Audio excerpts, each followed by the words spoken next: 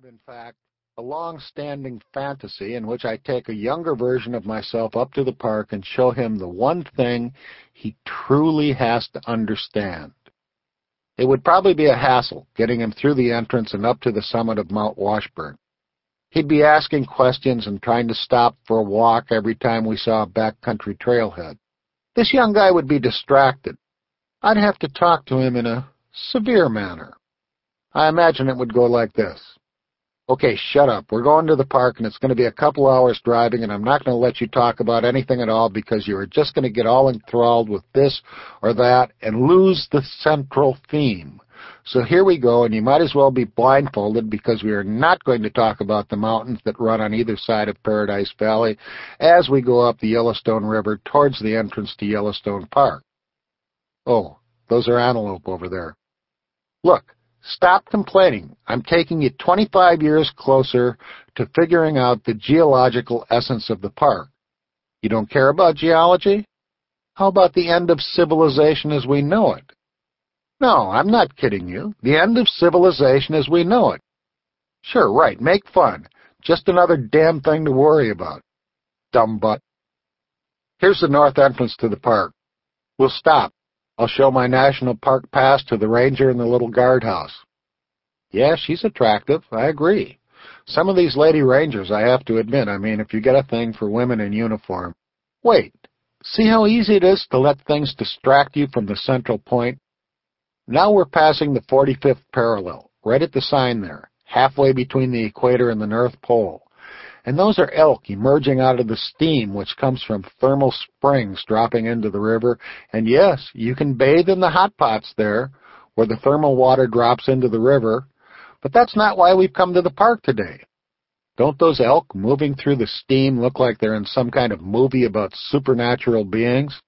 But we're getting distracted. And now here we go. We're driving through the little administrative village of Mammoth.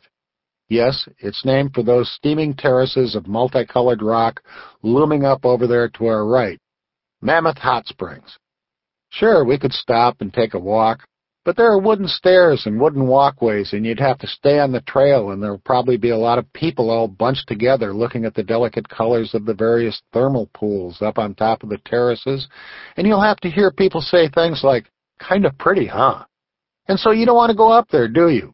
You're too cool for that Disneyland sort of stuff, right? See, that's what I mean. I was the same way when I was you 25 years ago. Exactly the same way. No Old Faithful for me. Been there, done that. Now I'm too cool.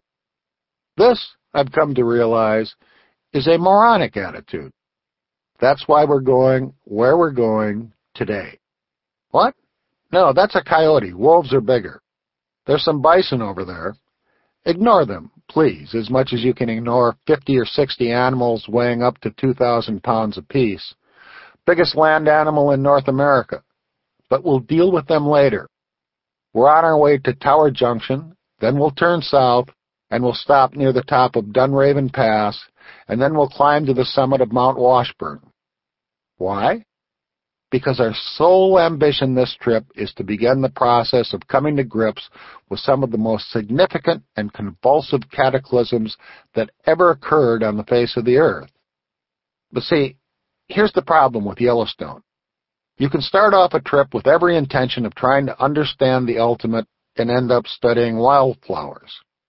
The whole park is an embarrassment of wonders.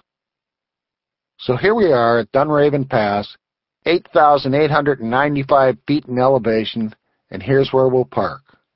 Then we'll walk to the top. The guidebooks say the walk to the fire lookout on the summit rises about 1,400 feet and should take about 2 hours, much less if you're acclimated, and the view from the summit at 10,243 feet is said to be soul-stirring. Yeah, I know, it isn't exactly your idea of climbing a mountain. This is just a big, wide trail, and it used to be a stagecoach road when it was built, back in 1905. See those old clumps of asphalt? In the 1920s, when they let cars into the park, people drove up to the top.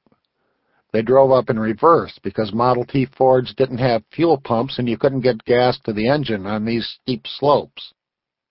There's a sign at the trailhead which says, in effect, that Mount Washburn is a bear-frequenting area, and that it is not impossible to be eaten by a grizzly while walking up this trail. I think such signs make one alert.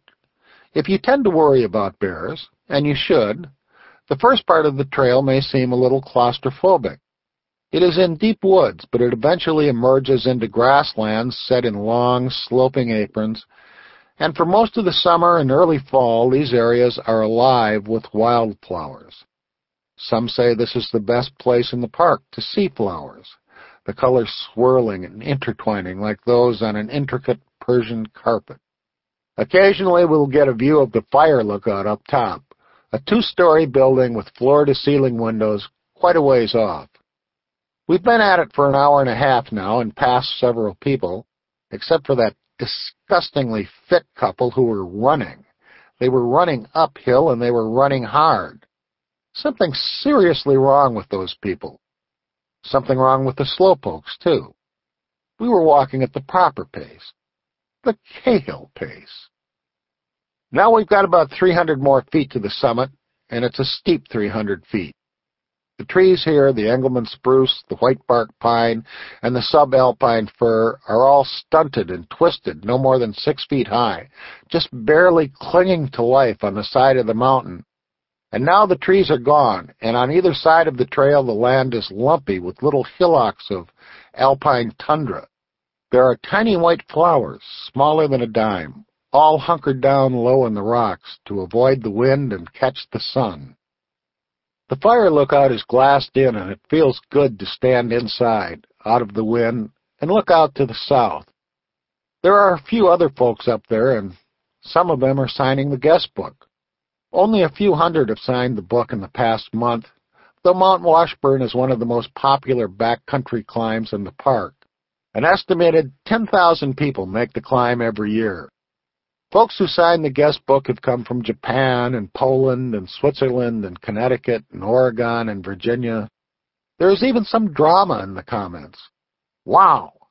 I wish my husband was here. He locked the keys in the car, so my 6-year-old son and I came alone while he worked it out. He should have come with us. Hey, just kick in the window. This is a once-in-a-lifetime experience. Outside, on the rocks, under the lookout, there are 3 or 4 little fur balls, pikas, scrambling frenetically about on the talus slope. These small rodents have one of those jet-propelled metabolisms. They do not hibernate. They just keep busy all winter, burning hot, scampering over the rocks under the snow. They don't run fast like hares, but they can outmaneuver most predators on the rocky slopes. And in the alpine meadow off to the west, there are half a dozen bighorn sheep. No rams, only females and juveniles. They are golden brown in color and lying in the grass, which is almost exactly the same shade of gold. You'd miss them if you scanned the field too quickly. Washburn is named for General Henry Washburn, who led a volunteer group of citizen explorers from Montana into the Yellowstone country in 1870 to investigate rumors of steam erupting out of the ground and other seemingly improbable wonders. The group had heard rumors of a great lake, but they weren't finding it. Washburn climbed the mountain we're standing on and returned to tell everyone that he'd seen the lake.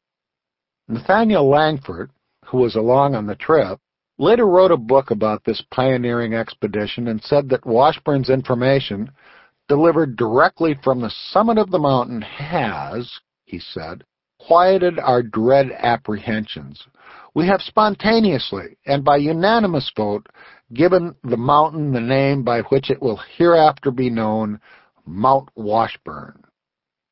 So we've got pika and bighorn sheep and a trail that rises 1,400 feet from forest through abundant fields of wildflowers and into alpine tundra. There's plenty of history, too, not to mention a view that a later explorer, General William Strong, described as Wonderland. Grand, glorious, and magnificent. He also said another true thing.